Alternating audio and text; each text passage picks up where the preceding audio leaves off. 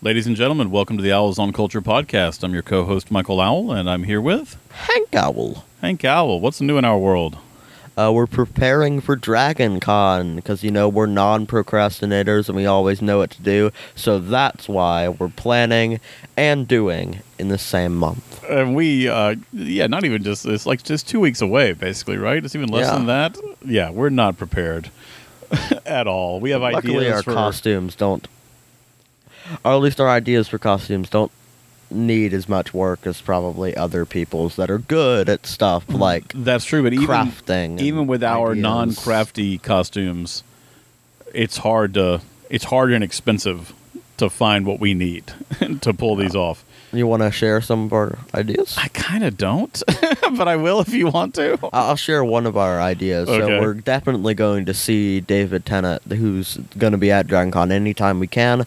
So we probably would want to do something David Tennant related.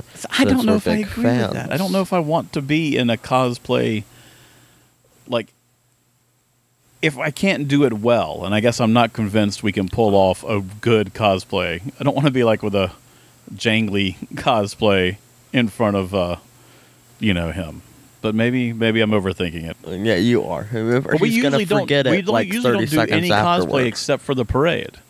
Like we're And always I in the want to parade. be better. I like being in the cosplay. I'm very It is happy. fun. It is fun. You're right. All And right, also, so- I'm disappointed in our dinosaur costume from last year because it was basically like not it disappointed. was in so it, but good, it and you was got like, tons of attention for that. Like people loved that. yeah, but like one, I was sweaty and miserable like the entire time I was in there. It was like the entire thing was there was no thought went into it. For those of y'all that don't, And, I'm sure you've seen it's one of those big inflatable kind of things, like where there's a fan inside that makes it go big. So basically, 5-foot Hank is walking around like 8 feet tall in this T-Rex costume.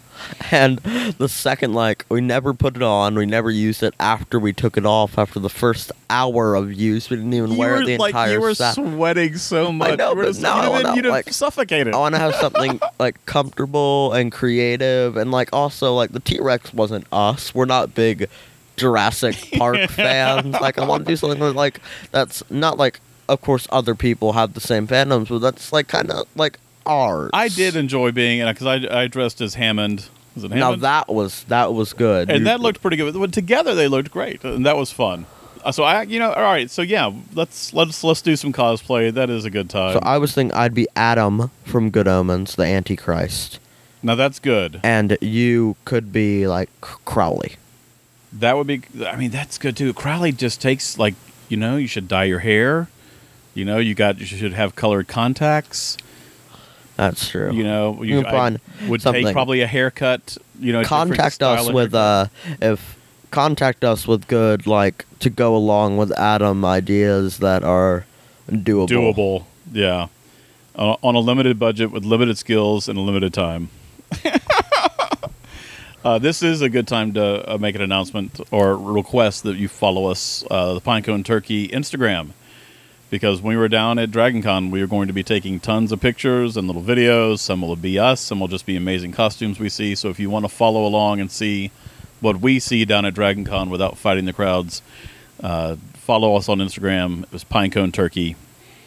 And you'll see some cool stuff. Yeah. Yeah. So, and we'll probably do a Dragon Con preview episode, I imagine, as soon as the schedule comes out, which we're highly eagerly anticipating. I check the app a couple of times a day to see if they've updated it yet. Yeah, that's what I did last year. I'm not doing it as much because I feel like what happened last year is, I had a bunch of fun there, but I overhyped it. I really overhyped it. So ooh, what do you mean by overhyped? Like you got more excited and then it let you down, or are you trying to do too much? Or I think my idea of it was bigger than what I knew it actually would be. Okay. I got too excited by it, and it's it shouldn't have let me down because it was a bunch of fun, and it's it's the best weekend of the year, but it's I hyped it up too much. I got so you. now I'm gonna have realistic expectations, so then I can be brought up with excitement. That's a pretty good way to go through life. Honestly, you want to keep your expectations, Low not or pessimistically medium. low, but if you keep them low, then you're easily surprised and happy when things go even better. Yes. What are we talking about today besides that long intro? We are talking about the movie Scary Stories to Tell in the Dark. That's right. So this was cool as a PG-13 horror movie, and you don't really see those too often. So this is one you could see, and we could see together. How do you feel about horror movies in general? I don't know. I think I haven't seen many of them, so I'm not sure. Yeah, I'm a fan of some of I them. think this might have been my first in theater horror movie. Of course, I've watched others on my phone Right. But Yeah, I bet you're right. So I'm not a huge fan of the genre. It's not one. I don't go. I haven't seen the Annabelle movies or the Nun movie that came out. I did The Ring, I did The Shining, things like that. But so I don't go see every one. But if there's one that comes out that looks amazing, it's coming up, and I'm excited about seeing that. Are you gonna see Doctor Sleep? I would like to. I want to read that book first, Okay. and then we'll see. All right. The Scary Story to Tell in the Dark is about a group of teens who face their fears in order to save their lives. Ba-ba-bum. Boom. So, right, you said it was based on... Based on, I think it's based on, the title is based off the first book of this trilogy of books I think of it's horror. volume 1, 2, and 3, right? Yeah. Of Scary Stories to Tell in the Dark. Scary Story to Tell in the Dark. This takes different elements from all of these stories across the 3 volumes. So it's there's a fairly long history of anthology horror movies. And what happens in an anthology horror movie is you have 3 generally 3, but sometimes more, distinct stories told within the framework of one narrative that they kind of add onto to meld those stories together. And there was a movie called VHS made by some Atlanta guys, fairly, last 10 or 12 years, that really did well as a surprise kind of indie hit that kind of reignited that genre of the anthology horror story. And this is that. And to me, with those, first of all, the individual stories they're telling have to be great, but then also the story that they're superimposing on those has to be great too, and that's really hard to do. How did you think they did? I think they did good. Of course, it wasn't a cinematic masterpiece, but it wasn't. I mean, it was far from bad. I enjoyed myself all the way through, and at some points I actually got scared. Yeah, I really did too. It is cool, and also, I say also because we just recorded another podcast, but it gets right to it. I was really impressed, in the first 15 minutes, of how they clearly did great kind of character work without needless exposition. They just kind of got into it, and you got to these character arcs, and they were doing things, and they were interesting doing them right away. So yeah, they definitely did a good job of jumping right in there. There was nothing we didn't need. Yeah. So tell me, did you have any relationship with these books? Well, actually, throughout my childhood, I've been told a lot of scary stories, and without my knowledge, I think I knew it somewhere in my subconscious. Most of the horror stories I've been told throughout my childhood came from these books. I recognize some, The Big Toe. I recognize from the title alone. The Scarecrow story, Harold, I recognized hearing about. And I think I've seen something about the pimple that exploded into spiders. Oh yeah. All right, so cool. So even though you had not officially sat down and read the book, these stories have kind of made it to you. Yeah. I think I've read some story. I think we used to have all 3 of them. I can't believe that I didn't read these. It's I think I was just a little bit too old for them. I think when I would have if I was born 4 years later, I think they would have been a big part of my childhood. But I missed out on these, and I love horror stories, reading horror stories, and I love spooky, Halloweeny, dark kind of fun things. And I'm seeing this movie makes me really excited for September and October, because I think I'm just going to be all spookiness from here on. I'm just imagining you in a spooky suit just walking around the house. As soon as I finish what I'm reading now, like I'm gonna dive into like spooky, scary stories, old ones, new ones, and maybe that's something we can do together. That would be kind of fun. Well, I think if we want to like continue doing this podcast and do it well, and like watching more movies and recording more podcasts, we are going to end up having to see a lot of some more. Well, again, movies. It doesn't have to be seeing movies because most horror movies you can't see, so it might have to be reading scary stories. Oh yeah, and things like that we could tell in the dark. All right, so do you want to talk a little bit about the individual stories? Or do you want to talk about the whole thing? Like, was there, the framework? What interests you about this that we want to talk about? Because we both liked it, right? Yeah. I think a lot of what interests me, along with like just watching the movie and seeing these scary figures, is like nostalgia. Again, because I'm like, I remember this happening. I remember where I was when I first heard this story. Oh, that's fun.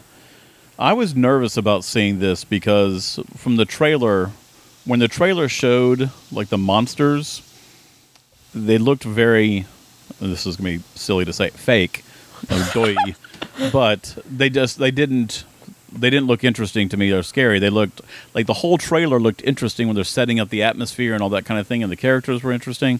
And then the monster shows up, and I was like, eh. But in the actual movie, that was not the case. I enjoyed all of the monsters. I thought they were really cool.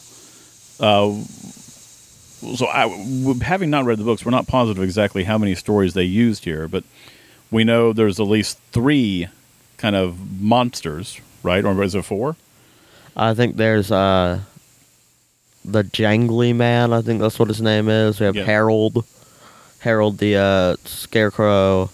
That's right. You got the Toe Monster, and then you have the the Red Room girl. Yeah, the Red Room girl. So that's at least 4 stories, and then you have the overall arching story that ties them all together is this haunted house where a girl was locked away, and the legend in the town was that the kids would come, ask her to tell them a scary story. And the girl's name was Sarah Bellows. That's right, Sarah Bellows. I feel like I've heard that name before. I don't know if I have either. It's a good name, right? Yeah. Then they would hear these scary stories, and then they would die. But obviously spoilers throughout this. So that was like the urban legend, and that's what gets them to the haunted house where one of the characters steals the book of scary stories, but it's empty. But then the stories start writing themselves in blood and coming true about each one of the characters. So that's where it kind of comes into each character is kind of facing their fear. It's either like a dream they had or like a thought they've had or something they were dealing with emotionally in their life. And something I'm really proud of this movie for is they weren't afraid to kill people. More than half of the characters that were there in the beginning were dead by the end of the movie. Completely. I love that also. There was no weird save. It's like, oh, he's dead. Okay, they got him. He's dead. Okay, they got him. Right, exactly. That was really fun because so often you're so right. They're not going to kill him, and so there's no stakes because you're like, whatever. I can close my eyes for 10 minutes. I'll miss this scene, but I know at the end it's all going to be fine. Yeah. You're right. This was not the case, and I'll give him props for that too. I really like that. And I know from the end of the movie that they're going to try to revive them, so they may not be dead by the end of the sequel. But right. But at least it gave stakes to it for this first one. Yeah. So which one of any of the stories was your favorite? I liked how the Jangly Man looked. He felt really scary. So tell them about what the Jangly Man is. It's like this guy that it looks like a zombie, basically, but with more agility and he has separate arms and body, like an action figure. You can take off the arms and the arm will still move and try to get you. Well, he's like the Frankenstein's monster in a bit. He's composed of different pieces of body parts. Yeah. That aren't, that weren't one thing. He could like trade out an arm if he wanted to. Yeah, like an action figure. All right, so that I like monster of the story. The person that I like the monster, but the monster that like really made me want to go see the movie was the Red Room people, because like when I first saw them, like you only got to see like a second of them in the trailer, and I was like, well, that's scary looking. Yeah, that really was scary looking. So And you couldn't escape them; they're like in every hallway. Right, that was a really cool sequence. There is apparently something called, and I'm going to butcher it, and I should have looked this up. I didn't think of it until now. There's something in our perception. It's called like the peak of the valley or the top of the mountain or something like that. I think I know what you mean. So if you alter like the human face a little bit, like you make the eyes big or do something like they did with this monster, like it looks scary, grotesque. And if you do too much, but then it becomes not scary or grotesque, it becomes so recognizably non-human that we're not frightened of it anymore. And they did a nice job of keeping it in that zone where it was kind of a human face, but it's kind of not a human face that really freaks us out. And I thought they did a good job with that with her. She was scary to me. And I'd love, and again, this segment would have been, if it was, one thing to say also, in most of, like a lot of these anthology movies, sometimes it's not a streamlined story. Like they will actually put a title up, like at the beginning of like a Stranger Things episode. You'd say like, this chapter something. Or like the Red Room they could have had a title card saying the Red Room when it came to that story, but it was just all part of the seamless narrative they had created. But that Red Room and trying to see how that was going to come about was amazing. And the payoff when they finally did, everything became red was like, I just got chills saying this right now. I kind of predicted like the alarm would be how it was happening. Did you really? Yeah. That's awesome. Just like for one like second beforehand. I mean, I forgot about it afterward. I was thinking like because they teased it because like red was an abbreviation for something, and then it was like I was looking for red paint on the walls and nothing. They were in this institutional, was it a hospital or a prison? I can't remember. It was a hospital facility, but it used to be like a jail, of course. So I kept waiting for them to enter a red room and then to be aware and dangerous. When they did, how they pulled it off, and I won't spoil that, was great. And self-fulfilling prophecy, really, because he created the alarm. If he just stayed there, it wouldn't have happened. That is classic storytelling. That's all the way, from Oedipus the King. You see your fate, and by trying to avoid your fate, you actually seal your fate. I mean, that's the human condition, right? Yeah. And classic old school storytelling. Was there another? What about the characters? Let's talk a little bit about them, that main group of kids, and what did you think of the characters? What did you think of their dynamic? And we can talk about the acting also. I mean, all the characters felt like believable, real people. They did to me too. And this is, I don't know, I don't want this to come out the wrong way. But oftentimes in, Hollywood productions, like the ugly friend is actually a really beautiful person, like with a pair of glasses, that kind of thing. And I thought all these characters, they were believably human looking. They were believably human, yeah. Even like the quote hot girl who was going on the date with the bully, like, wasn't that hot, like, and like she actually also had like pimples. Again, now part of that played into the story they were doing later, but like it was all like, very believable. I could feel her like being like some like stereotype character, like, oh no, I have a pimple, but she was like, nope, well, I wasn't so stressed because of you, I wouldn't have this. Yeah, I really dug the dynamic between the brother and sister there, and I guess the lead character, the one who steals the book. Originally, she was great. You completely believed that she could be a nerdy, like sci-fi, fantasy, horror writer in high school with not a lot of friends, but still having, this close group of friends who really know her and get her. And of course, she had some backstory, that was cool regarding her family's past, and that emotional arc. That part of that felt a little added on. About it not being her fault, that. Oh yeah, she has abandonment issues, so most of that was really well done. So some of it maybe not, But the acting was great. Like, they were believable. They were good. And another thing I liked, because I was worried they would be like, well, it's Sarah Bellows, it isn't your fault either. But I'm glad, like, she was like, no, it is your fault. You killed these people. Yeah, that was kind of the arc. Like, the original stuff wasn't your fault, but now, like, yes, these deaths are on you. That's yeah, which is really pretty great. Like, you were the victim, and this is a nice thing. Again, talking about good thematically for why do we tell stories? We tell stories to teach ourselves and to remind ourselves and to how to learn how to live. So that's a good point. So there are times where bad, horrible things are going to happen to you from other people, probably. But that doesn't mean you're like the pain you suffer. You have to deal with that. You're not justified in then going forth and causing other people pain, even though somebody's caused you pain. That's not how we want to live as a society. And that was great. Like, that was a really cool lesson. Atmospherically, I liked that it took place like in the Vietnam War in the 60s. That was kind of cool because it was in a small town. It was set up for, like, again, dark, spooky, fun things to happen. Another thing that, like, felt maybe cooler for me personally is that Suspicious Minds book is very Vietnam-centered. Yeah, that's cool. That's nice. You were in that universe more Vietnam twice recently. That was very, very cool. What? How did they end it as far as, like, bringing a possible sequel coming up? And what do you think that would be?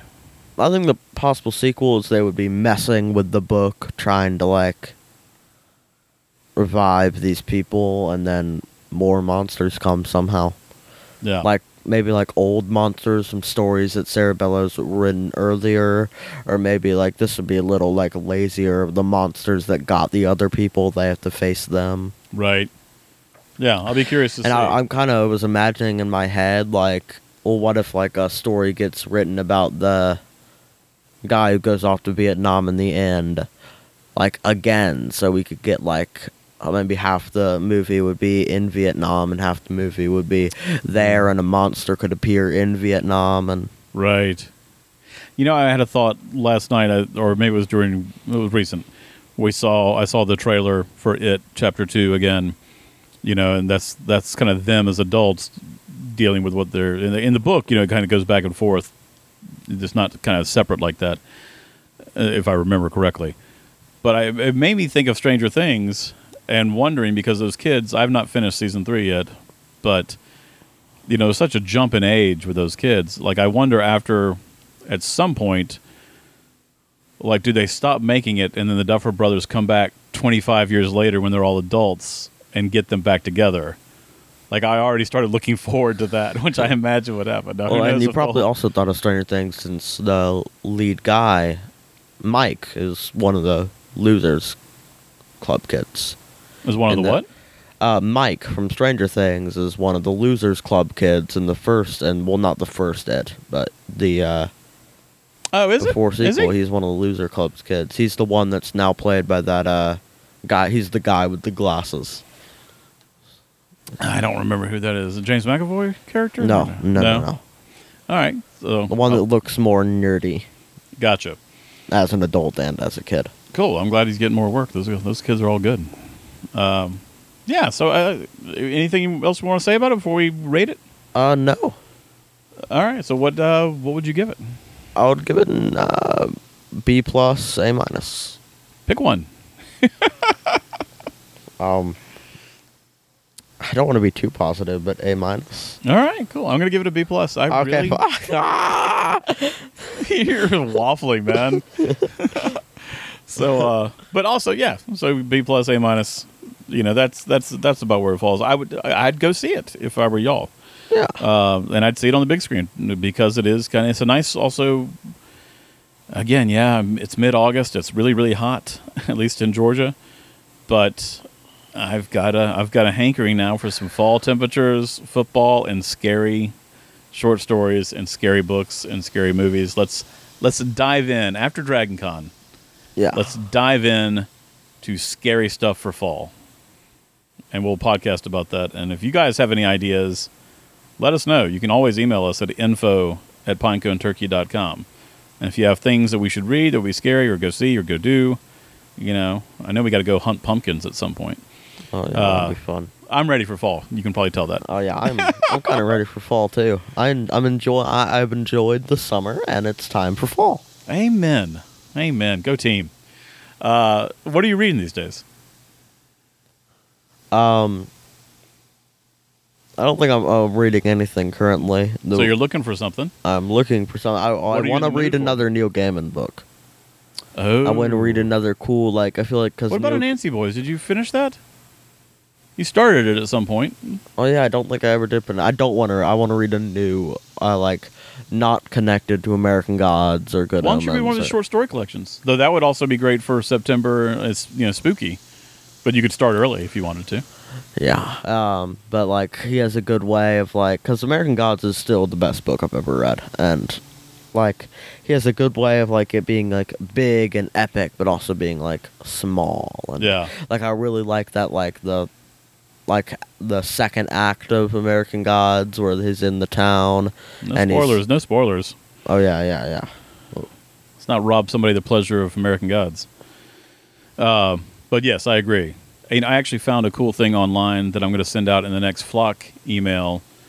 For those of you who don't know, the Flock email is the twice-a-month newsletter that Pinecone Turkey sends out. The first has your minimum monthly dose of art, and the second one has updates on podcasts such as this one, and updates also on personal projects that we may be working on. But I found a very cool Neil Gaiman short story that Neil Gaiman reads and somebody animated it. And it was like a proof of concept video that somebody made without Neil's permission, sent it to Neil, and said, hey, this is what I can do. I want to do even more and even better with this story. Can I have your permission to do this? And he said yes. And so now it's being made they did a big Kickstarter for it. So this was like the one he did Well, for we should 6 sign to up 7 for that years ago. Kickstarter. We might. We could. I think they're funded. I think it's all happening. I'm way too late to the game on it. But anyways, I think I'm going to send that out on the 1st as part of the Flock email. So look for that if you're interested. It's a cool little short story, and well done on the animation. And I imagine it's going to be really, really great when he does, has the money to make it better. Cool. So I'm still reading The Goldfinch by Donna Tartt. I'm just in the beginning of it, and still reading Dreyer's English. And I really, I'm digging both of them, but I'm just at the beginning of those. But since I want to get to scary stuff in the fall, I'm going to get on it and be reading faster. I usually like to go slow, but I'm not going to do that this time. Gotta go fast. Cool. So we've got a movie. Go see Scary Stories to Tell in the Dark. We think you'll enjoy it. Until we meet again. Until we meet again. Good night, gamers.